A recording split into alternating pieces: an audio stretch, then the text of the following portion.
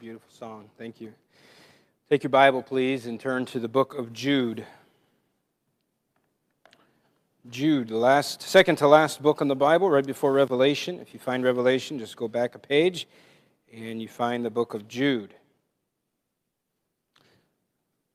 Last week, we began a series in Jude as we just worked through the book and tried to understand all that is there. If you've never read through, if you've never looked at the book of Jude, it may seem like, oh, this is a pretty simple letter, pretty short, and in fact, it is not.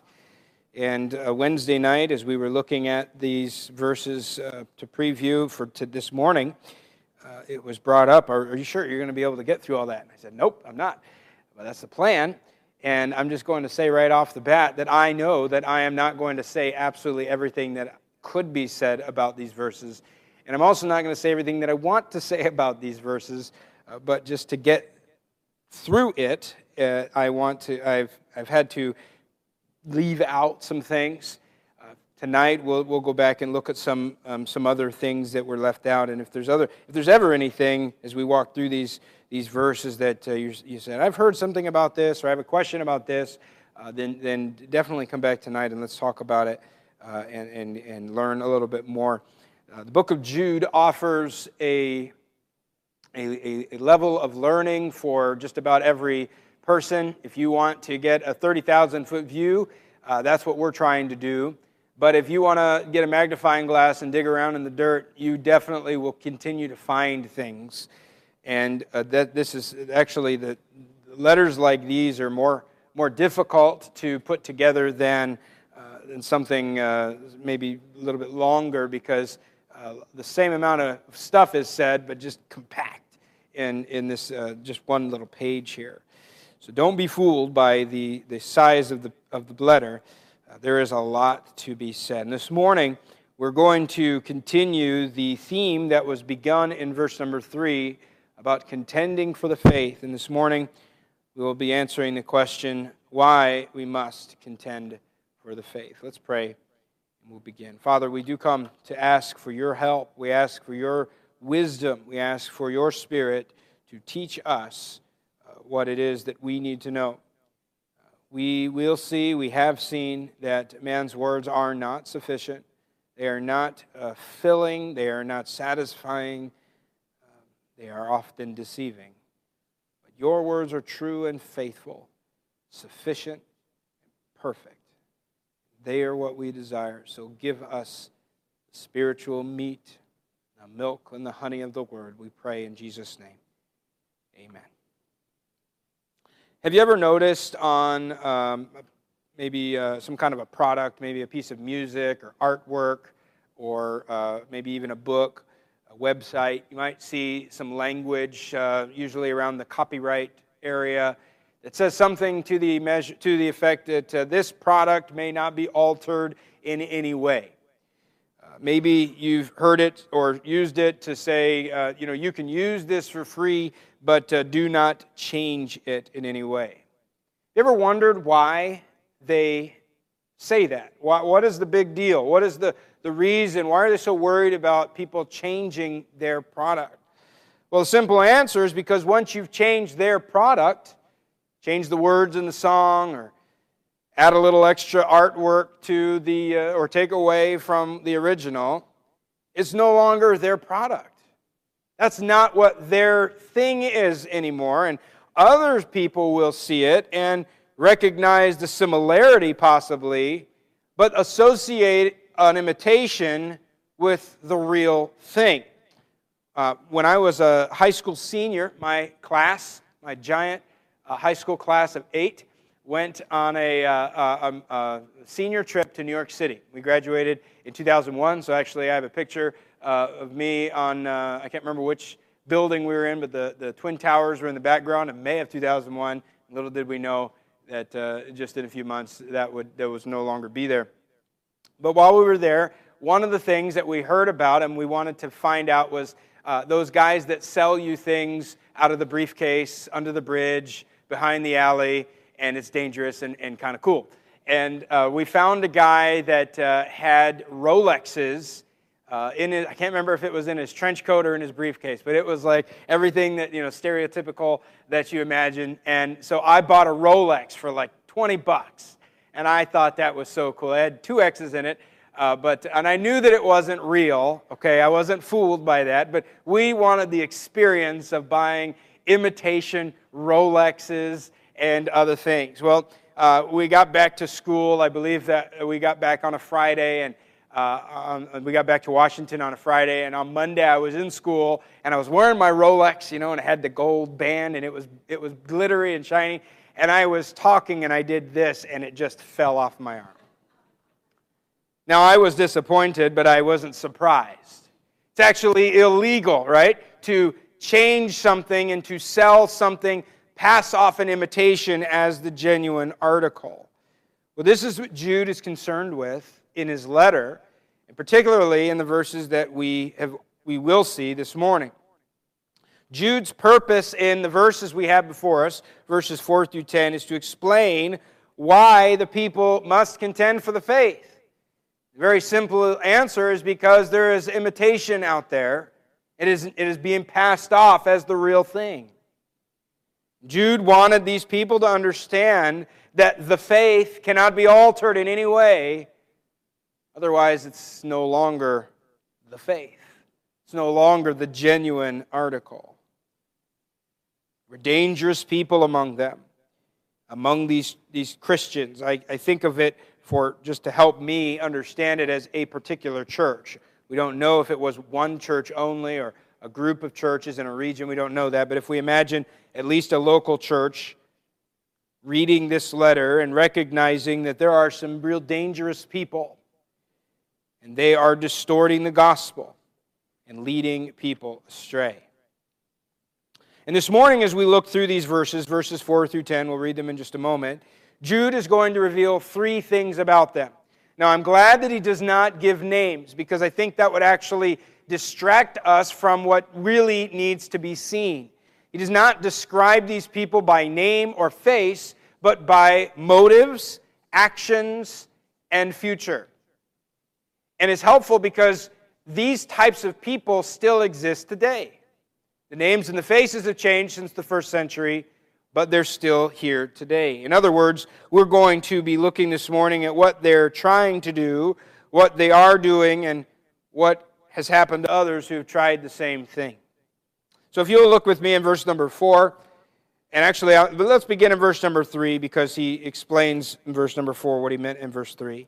Beloved, although I was very eager to write to you about our common salvation, I found it necessary to write appealing to you to contend for the faith that was once for all delivered to the saints. For certain people have crept in unnoticed, who long ago were designated for this condemnation. Ungodly people who pervert the grace of our God into sensuality and deny our only Master and Lord, Jesus Christ.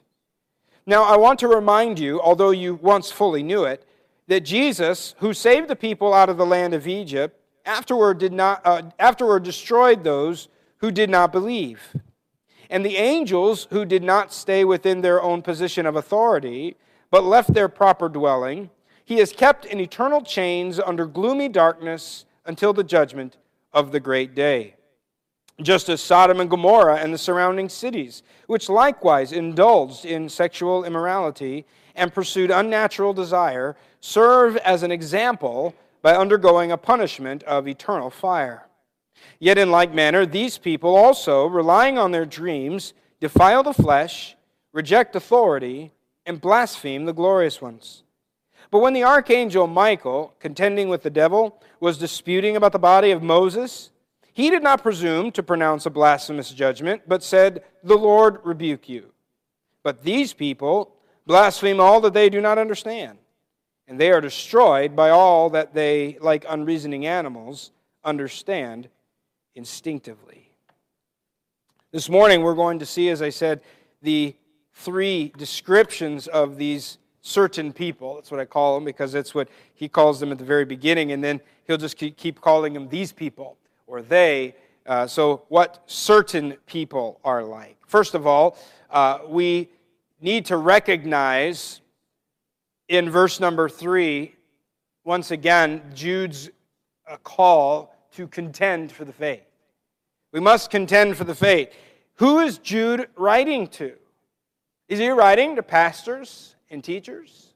Is he writing to elders and deacons? He has told us that he is writing to saints. He has told us that he is writing just merely to Christians. This call to contend for the faith is for everybody. Not just for the leaders. Not just for the big shots. For everybody. It is imperative that these everyday Christians, the housewives, the students, the farmers, the teachers, the retirees, even the children, it is imperative that every Christian learns and knows how to contend for the faith. R.C. Sproul, who's now with the Lord, famous for a statement. He wrote a book with this as the title. He made a statement, everybody's a theologian. Some of us are good and some of us are bad. But everybody's a theologian, he says, because we all have some view of who God is. And in the same vein, we need to think of ourselves as Christian theologians, because we all have a view of God. It's not always the correct view of God, but we all have a view of God. And here we have a problem within the churches because of bad views of God, or we could say bad theology. Now, we live in a day where Bible teaching and preaching is more abundant and available than it ever has been. But that's a two-edged sword. Because on the one hand, while we can hear preaching and teaching through podcasts and radios and TV and books, we can go to conferences. You could have a full-time job just traveling from Bible conference to Bible conference. And then we can hear so much teaching.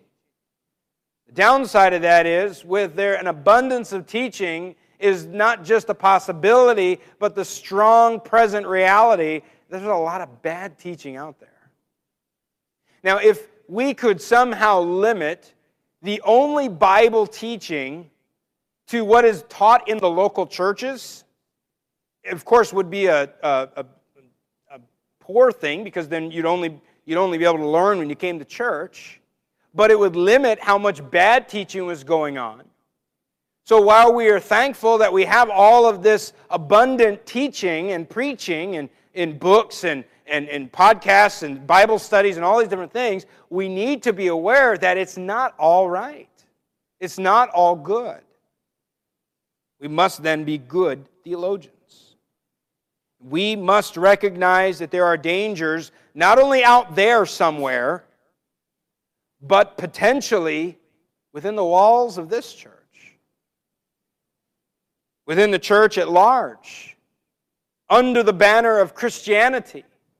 There are people out there who write books and preach sermons in the name of Christ and say everything wrong about Christ. And what's dangerous is sometimes it sounds really good. And often, many people believe it. So let's look at what these certain people want to do. First of all, we see their motives. Verse number 4, Jude says, certain people have crept in unnoticed who long ago were designated for this condemnation. Ungodly people who pervert the grace of our God into sensuality and deny our only Master and Lord, Jesus Christ. Now, for sake of time, we're just going to move very quickly through this, so jot down things as you think of them, and we can come back to them later. But what are these people trying to accomplish? Now, we could call this false teaching, we can call it error, but as we're going to see very clearly, this is heresy, okay? This is not just they're sadly mistaken, but they're just way off, and this is dangerous stuff. So how does Jude describe their heresy? First of all, he says that it is subtle. It's not obvious. These guys have crept in unnoticed.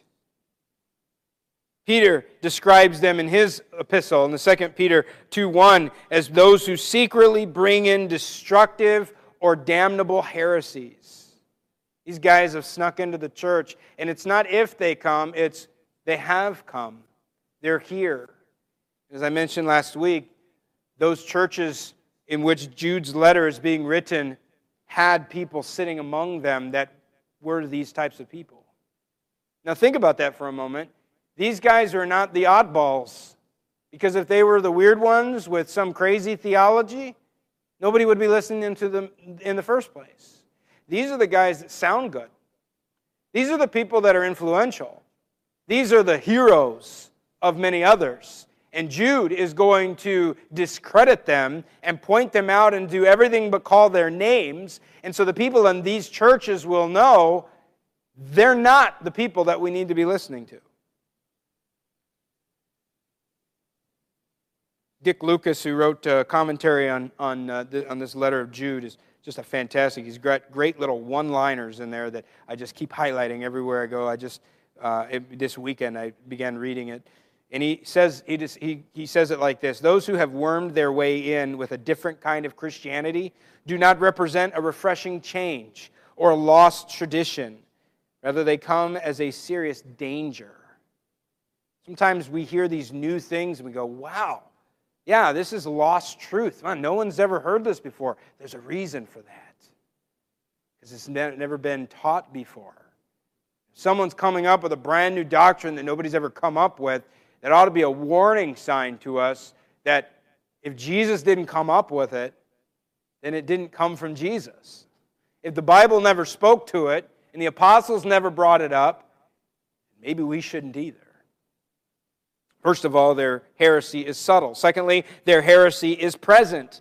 Once again, not a future possibility, but a clear and present danger. Thirdly, their heresy is foretold. He says there that these are the people who long ago were designated for this condemnation. So it's kind of a reminder that though these people have slipped in unnoticed by you, they were noticed by God. And God foretold this long ago of both their coming and their condemnation.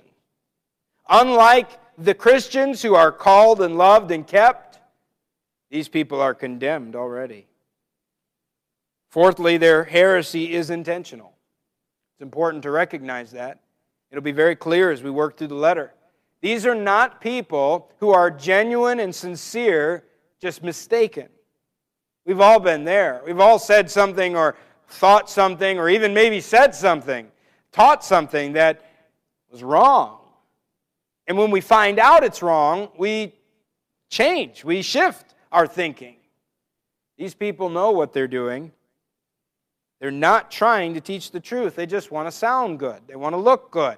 They want to do what they want to do, though. Notice how Jude describes them here. Now, they sound like actions, and they are actions, but it's still under their motives. Two things specifically that's happening within this time frame that I think we'll see very clearly in our day and time too. First of all, he says that they pervert the grace of our God into sensuality. And secondly, they deny our only Master and Lord, Jesus Christ. First of all, they twist God's grace. They pervert it. They turn it into something that it's not supposed to be. Jude here in the ESV says that they twist it into sensuality. This is sexual immorality. This is licentiousness or lasciviousness, as other translations use. This is literally self-abandonment, throwing off all restriction, all rules, whatever feels good, that's what you do. And specifically in the sexual realm. These people are using grace as a license for immorality. They abuse it as an excuse to be immoral. Now understand the view of Christianity, this new thing called Christianity in the first century. Most everybody in the world, lots of people in the world have an idea of what Christianity is. But in the first century, it was still a really new idea. To Jews who heard about Christianity, it sounded like someone was twisting the law of God into lawlessness. They held to the law, and they saw Christians as twisting and using grace as a way to not have to keep the law. But on the other hand, Gentiles, I quote Lucas again, he's very, very concise and clear. He says, to the skeptical Greek, the gospel would seem to offer total freedom today on the basis of total forgiveness tomorrow. You can do whatever you want, and God will forgive you. And Jude is combating both of these at the same time. I find that Jude is the kind of the other side of the coin to the book of Galatians. In Galatians, Paul addresses those people who cling to the law and say we need the law to be right with God.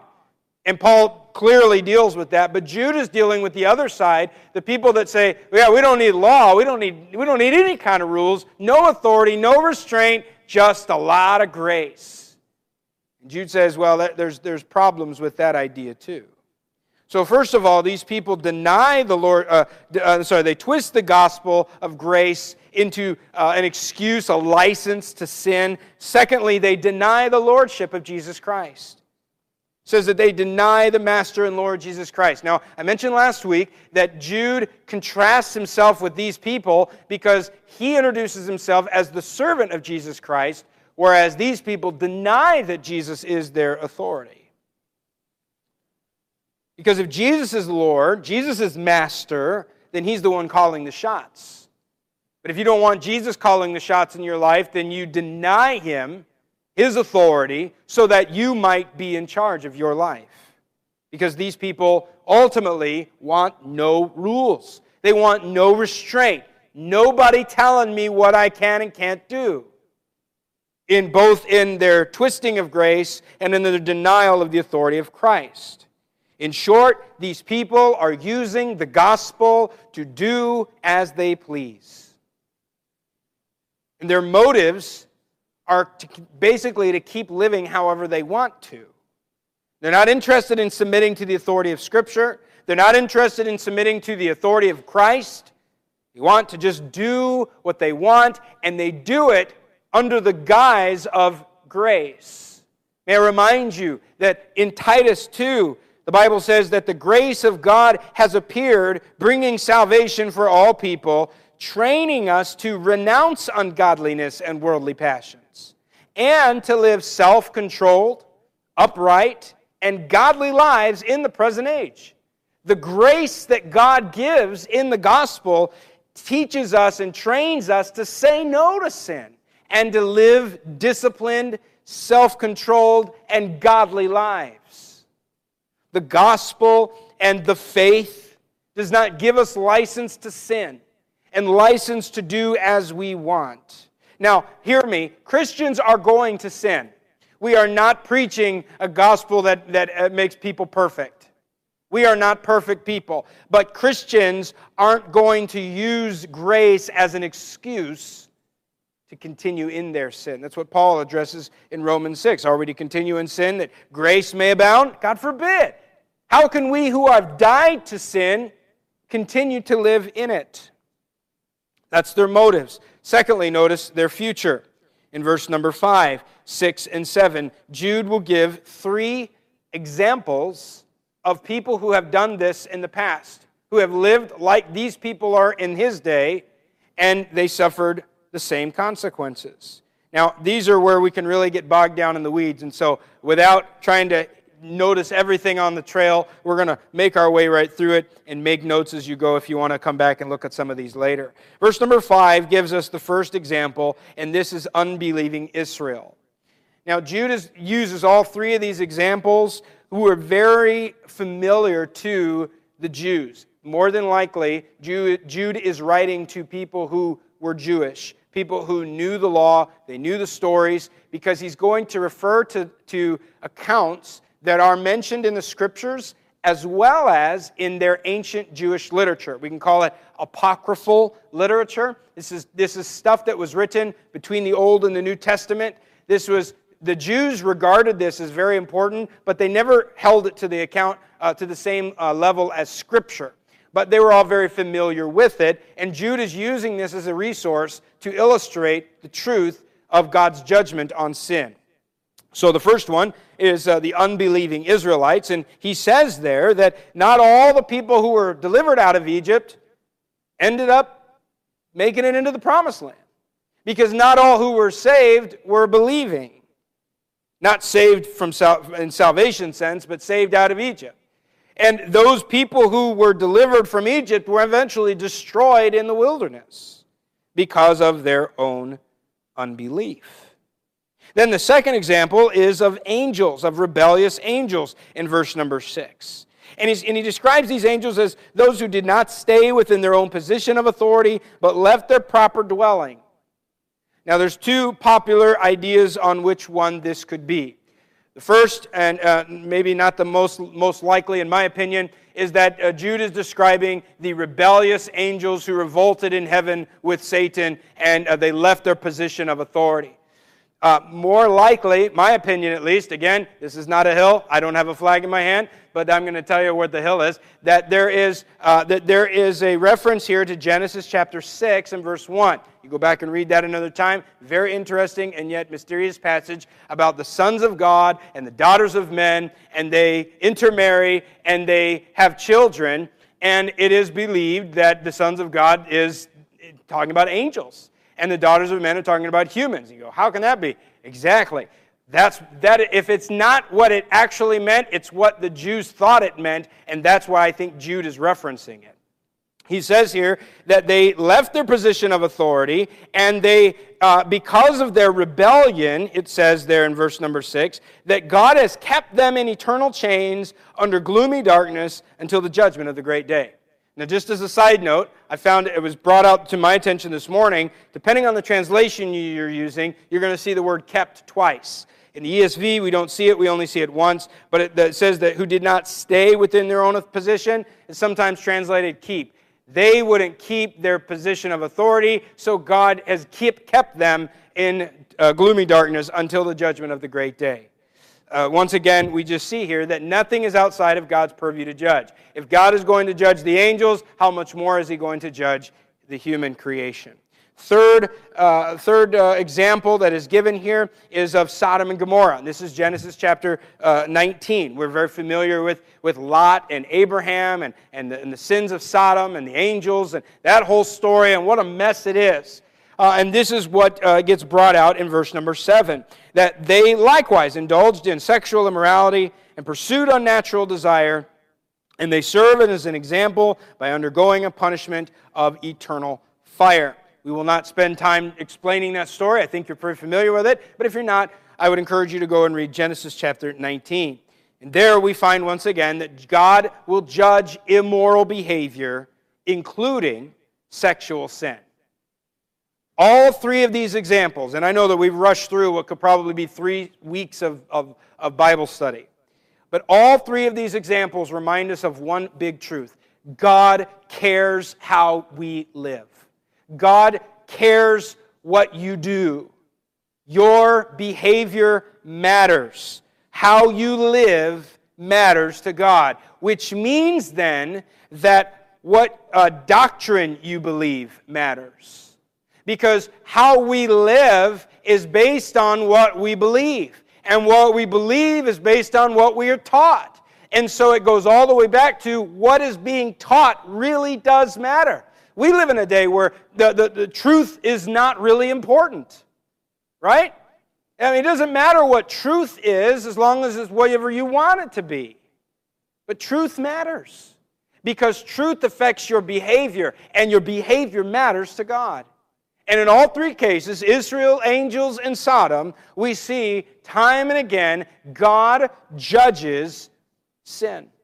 God cares about what you and I do. But these certain people say, grace allows us to do whatever we want. Jude says, no, that's not how it works. Scripture is clear. God judges sin. Hebrews 13:4, God will judge the sexually immoral and adulterous. Thirdly, their actions. What certain people do. Verses 8 through 10. Yet in like manner, so he's connecting them to the example, these people also, relying on their dreams, defile the flesh, reject authority, and blaspheme the glorious ones. Now, remember we talked about triads last week, groups of three. Here's another one we've already seen with the three examples. Now we see it here.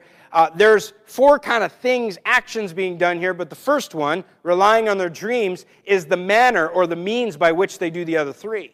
So it controls the other three. How do they do these things? They do it by relying on their dreams. Or as one translation says, they claim authority from their dreams. In the Old Testament, a dreamer was one who had supposedly gotten a message from God. Sometimes it was right, sometimes it was wrong. Remember, Joseph was called a dreamer because he had dreams, and those dreams came to pass because God gave him those dreams. Daniel interpreted dreams, but there are a lot in the passage we read in Jeremiah 23 this morning. There were dreamers who presented their dreams as what God had said, and God said, I didn't say that. They're making this stuff up. These people rely on their dreams. They live based on the interpretation of their own dreams instead of the faith that was once delivered for all. You say, well, God has spoken to me in a dream, and this must be how it is. This is how I interpret it. I had a pink elephant, he was eating an ice cream cone and mowing the lawn, and so that must mean, okay, I had a weird dream last night, and you know what, I'm thankful that I don't have to figure out what that meant because I can't even remember half the time what I dreamt. And when I do, I think, how, what, who? No, I couldn't even explain it to anybody because I can't understand it. How can you live by your dreams? But that's what they do. They follow their dreams. Problem with dreams is that they are unprovable. I can't tell you that you didn't have that dream because I wasn't there. And they are unexaminable or unquestionable. You can't base it on anything because they're not clear. And since you're the only one who had that dream, then you're the authority. On the other side, if the Word of God, if the faith once delivered is the authority, then we can all look at it and we can all say, well, that's not what it says, or yes, that's what it says.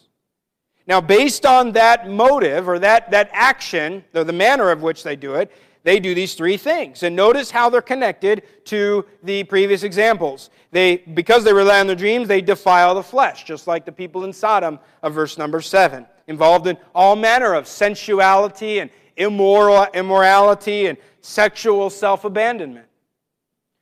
Secondly, they reject authority, just like the angels rejected the authority that had been given to them. Thirdly, it says that they blaspheme the glorious beings. It's a little bit of a confusing phrase, but simply to blaspheme something means to ridicule or mock, to make light of something, to be disrespectful or irreverent.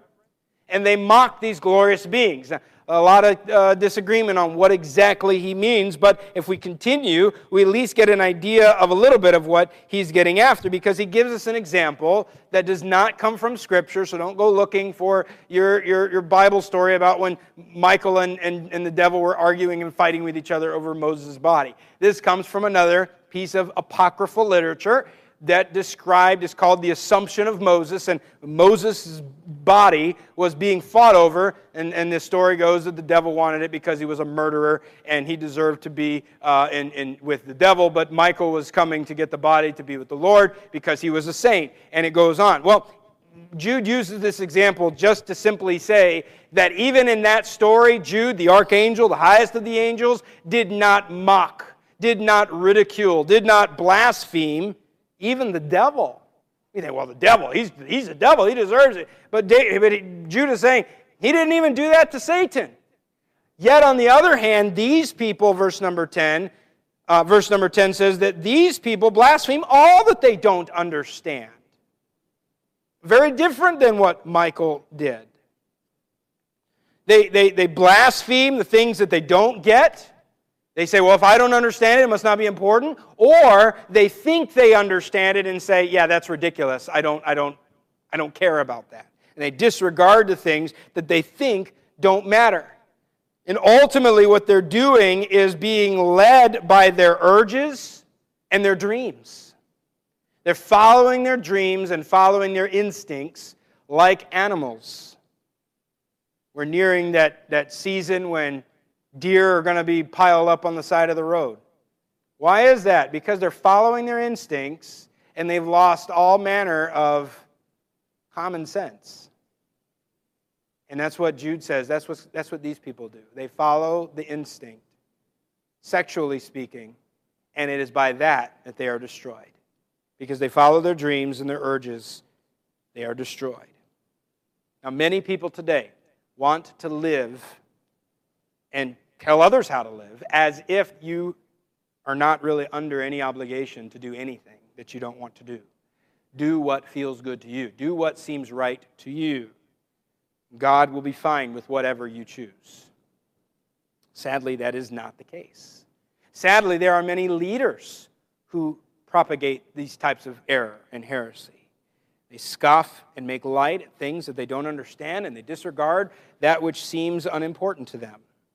You say things like, well, you can be a Christian and do anything you want. After all, we are no longer under the law, we are under grace. Go ahead and live it up, because God wants you to have a good time. If that were the case, most of the Bible would not be necessary. Actually, all of the Bible would not be necessary. Grace does do wonderful things for us, but it does not mean that we are no longer under the law, under obligation, if you will, to obey. We are true no longer under the law, but it does not mean we've been freed to do what we want. We are free to serve Christ. The truth is, sin always brings death. For the Christian, sin meant the death of our Savior on our behalf. For Christians, Romans 6 teaches us that grace means death to sin and life and service to God. For the unbeliever, sin means that you deserve and will receive the wrath and judgment of God yourself. This is the faith that is delivered. The faith delivered once for all, we could just call it the gospel, begins with bad news. The word gospel literally means good news, but it begins with bad news. You know what the bad news is? The bad news is that you have sinned against the holy God and stand deserving of His judgment and wrath. There's nothing you can do about it. But the good news of the gospel is that Jesus Christ is the perfect substitute. And He has died in the sinner's stead so that those undeserving people may be redeemed. They may be bought. They may be saved and reconciled with God. But we are not saved to go back into our sin. Those who are loved and called to be justified have been kept to be sanctified. Two reasons very quickly why we must contend for the faith, and I know that we're going a little bit along. Number one, we must contend for the faith because it is still being attacked today.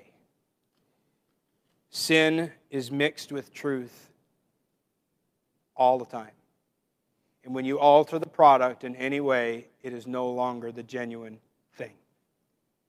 We must contend for the faith because when faith is mixed with sin, it is no longer the same faith delivered once for all to the saints. We must hand down the same faith that was handed down to us. And if we accept a cheap imitation of the gospel, then that's what we'll pass down to the next generation. That's what our children will believe. That's what our neighbors will believe. Because, let's be honest, grace that lets you do whatever you want sounds a lot more fun. And it's a whole lot easier. But it leads to damnation and judgment. Diluted faith. Is that what we're sending down to our children? Have we made it a little easier? Have we made it a little bit more user-friendly? But in doing so, changed every bit of it.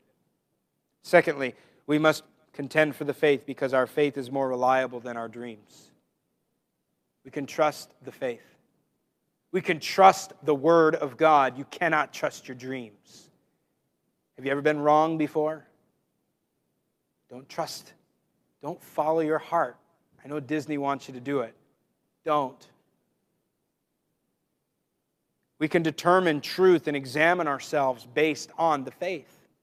Paul says in 2 Corinthians, examine yourselves to see whether you are in the faith. How do you do that? Not by following your dream, not by following something that only you have or you heard, by following some notion of an idea that only you and no one else in the history of mankind has ever thought of. We look to the Word of God. Faith offers us objective, time-tested truth as a standard by which we measure ourselves. Dreams are anybody's guess, and it puts you in the driver's seat as to what is right and wrong. But when we look to the faith, when we look to the Word, it decides what is right and wrong for us. As a local church, we must faithfully hand down the same faith that was handed down to us, provided you were handed down the right thing. So I would ask you, first of all, is the faith that you have the genuine thing? We look to the Scriptures. Is that what you believe? That's what we talked about last week. But now, a second question to follow it, is that the faith that you're handing down to the next generation? Have we allowed faith to become diluted by sin, by lightening the rules a little bit, being fast and loose with the gospel? As a local church, we are all obligated and responsible to keep this right. Not just the pastors and the deacons, not just the serious Christians. Boys and girls, it's not even just for the adults. If you're a Christian, this is your responsibility. Make sure the faith you believe is the faith that you hand down. Let us be careful to keep and preserve the faith. Let us guard it, know it, beware of the cheap imitations that are out there, and hand down the real thing, so that future generations, your great-grandchildren, will have the genuine faith that was once for all delivered to the saints. Let's pray. Father, we do need your blessing this morning, this afternoon, this week, as we go about our day, because we can see all around us that there is teaching and behavior and thinking that is so contrary to what you have taught us in the Word. Sometimes it's really convincing. It really sounds good. But it's so wrong. And we are so easily deceived at times.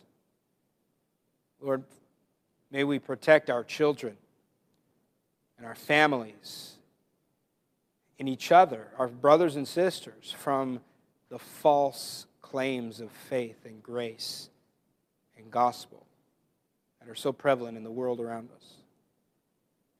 May this church be a place where truth is clearly and soundly proclaimed,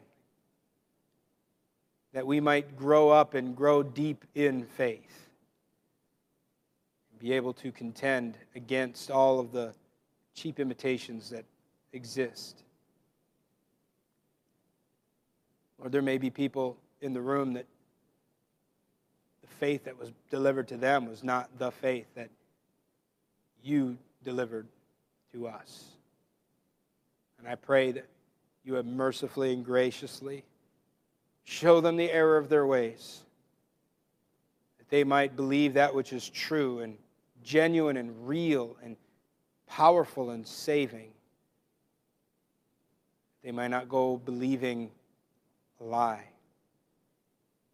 And then I pray that those who have the real faith, they have a genuine faith, not because of their intellectual capacity, not because they're better and more privileged, they were taught the right things. May we continue in the right things so that we may hand down the right things, and our children may know what is real and true. Lord, give us grace to renounce ungodliness, to say no to sin, and to grow up and grow deep in faith, in godliness, in righteousness and obedience to the Word. Lord, we need your Spirit to apply these words to our heart as only you can do. And for the glory of yourself and the sake of our Savior, we pray these things. Amen. The